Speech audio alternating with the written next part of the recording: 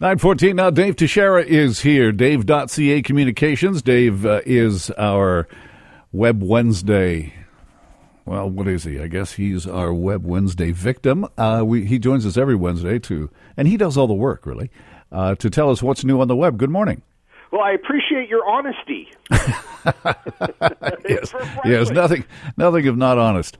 Listen, and speaking of that, it's a nice segue.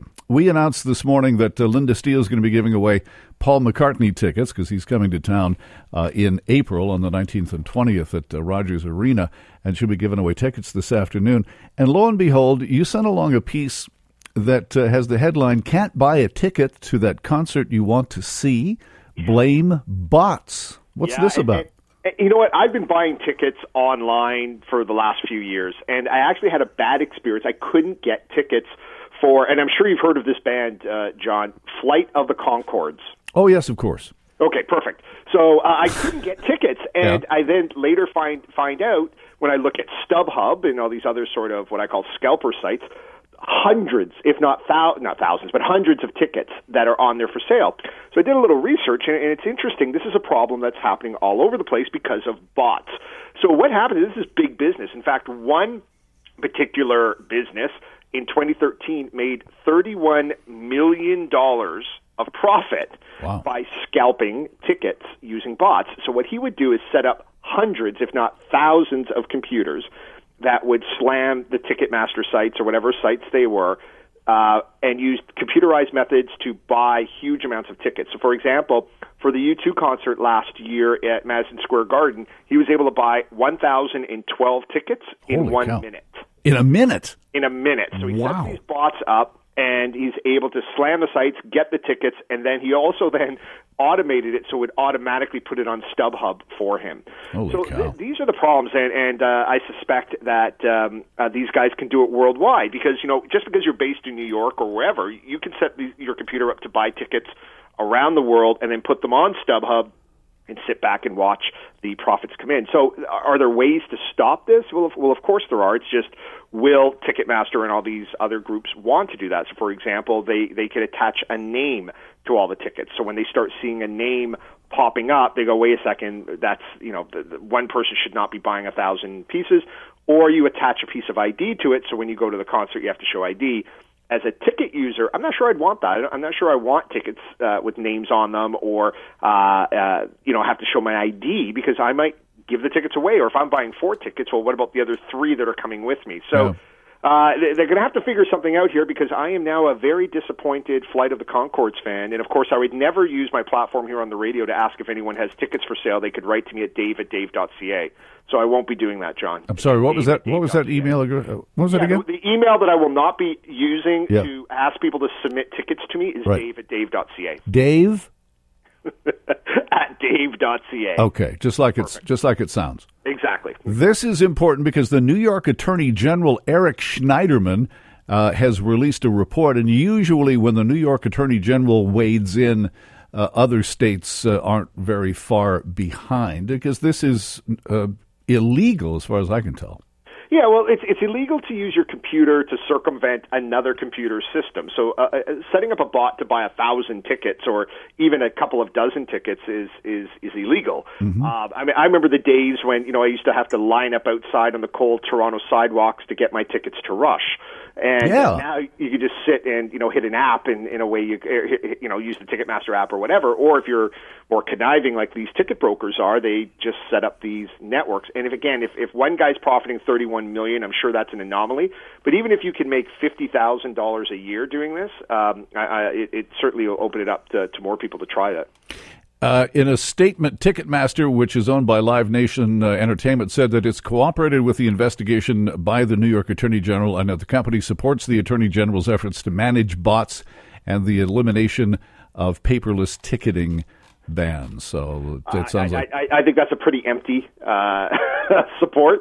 Ticketmaster makes their money no matter what, right? So at the end of the day, they're like, well, whether a scalper buys it or whatever, away we go. And I have to applaud the efforts of bands like Pearl Jam back in the 90s and even comedian Louis C.K. Louis C.K. sells his tickets through his own website because he hates the fact that there's scalpers and the fees that have to be paid to Ticketmaster. Because, for example, on the tickets I talked about for Flight of the Conchords, there was a 50% surcharge that went to Ticketmaster. Wow. For the ticket. So, again, very expensive. All right, Dave, we'll get you to stand by talking with Dave Teixeira, Dave.ca. When we come back, touch on a couple of things. Edward Snowden is speaking out about the claim by the FBI that it requires Apple's help to unlock iPhones. Snowden says that's BS. We'll also talk about the ultimate tool for planning your next vacation. Coming up here on CKNW. We're doing that with Dave Teixeira, Dave.ca, who joins us every Wednesday for our Web Wednesday segment. Edward Snowden has jumped into the debate between the FBI and Apple as the FBI is trying to unlock an iPhone that was used in the terrorist attack in California. And he says that the FBI is basically peddling BS. Yeah, I'm not surprised that Snowden is trying to dispel any myths that the FBI might be putting forward. But there's a bit of a caveat on this, too. So yesterday he was speaking at a conference, and as he often does, believe it or not, he gets paid quite handsomely through Bitcoin to speak via Skype at a number of conferences around the world. So it's a good gig, similar to what I do here, but he gets paid. Yes, except that he has to live in Moscow. Yeah, I guess so. But you have to remember as well, his girlfriend moved over with him. He has I don't know if it's a great life, but I mean, it's somewhat stress-free, other than the whole Russian thing. But other than the whole Vladimir Putin thing, it's great. Other than that, John, it's paradise. It's great. But what he is saying is that Apple does not have the exclusive technical means to unlock these phones. That, in fact, there's two sources. The FBI could use a number of methods to crack the phone, but here's the problem, is they can be very expensive, time-consuming, and here's the other one, they actually could destroy the phone. So that's the problem. They don't want to do anything that may destroy the phone because perhaps in time they'll have a way to force Apple to crack the phone. The other source is the CIA. Apparently the CIA for 10 years has been trying to, at least they're saying they're trying to, which could be maybe they have a way to actually crack the phone. So, and I've mentioned this before, I honestly think there is a way. There's probably a white hacker who's already done that. In fact, this past week, we found a white hacker was able to hack their way into Facebook. Mm-hmm. And he, instead of sharing that with everyone, he contacted Facebook and said, "Hey, here's how I can get in and have access to everything in Facebook." And they paid him $15,000 to thank him. And he says, "Yeah, I'm not going to tell anyone how to do it because I want to do this for the greater good," and the check. So I think similarly, you could have white hat hackers who could come forward. But Snowden is suggesting the FBI and or the CIA already have a way to do this. And there's also talk that the reason the FBI is pursuing this is they want legislation, and they want it on the books that a technology company would have to do what they ask in terms of getting into a phone or a computer system, what have you. Yeah, but what Apple has done, it kind of preemptive strike on that, is they've announced that with the next iOS update that they have now taken out any possible backdoors, that they will actually have no way to assist even if they wanted to. So it comes back to this, should companies help law enforcement when it's necessary versus what is our rights to privacy and what's our expectations? And I think it all changes if it was on us. If someone had a phone that had information that could save us or a loved one from harm, we would be very, very forceful in our attempts to get that information, whereas if it's to someone we don't know, we're yelling privacy, privacy, privacy. So it's going to be fascinating as time goes on because our phones are not just phones anymore. These are mini computers that we walk around with that have our banking information, our passwords, our photos, our contact lists, what books and music we listen to. So all these different kind of things that in the McCarthy era, he would have been drooling to get a hold of, we now make it easy by walking around with them. So at least, folks, when you're out there, put a password, put a passcode on your phones. Don't make it easy for someone to get your information. Okay, before we go, Google has the ultimate tool for planning your next vacation, they say.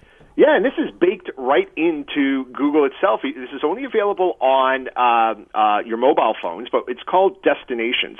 So if you type in the word, say you want to take a trip, John, to Mexico, you put Mexico, the next word is Destinations, and up will come this part of the search engine, part of the Google search engine called Destinations. So you'll see potential resorts you want to go to, photos, reviews, temperature, local news, everything you'd want to know about that destination, and then you can book your trip. You can kind of slide these little levers and say, you know what, I want to go to a 3-star or a 5-star. I want to spend, $200 or $5,000, and it will come up with everything you wanted to know, and then they make it nice and easy for you to spend your money as well. So it's called Destinations.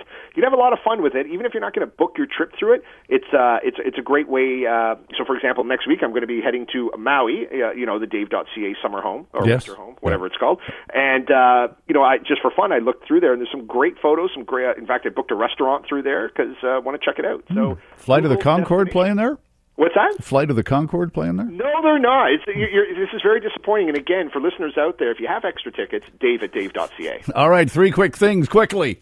Absolutely. Ray Tomlinson died this week at the age of 74. He is the inventor of email, so a very sad death there as well. Number 2, Justin Trudeau, our Prime Minister. He's now on Snapchat. Oh, good. So that's huge. I hope he doesn't do any Anthony Weiner type things there.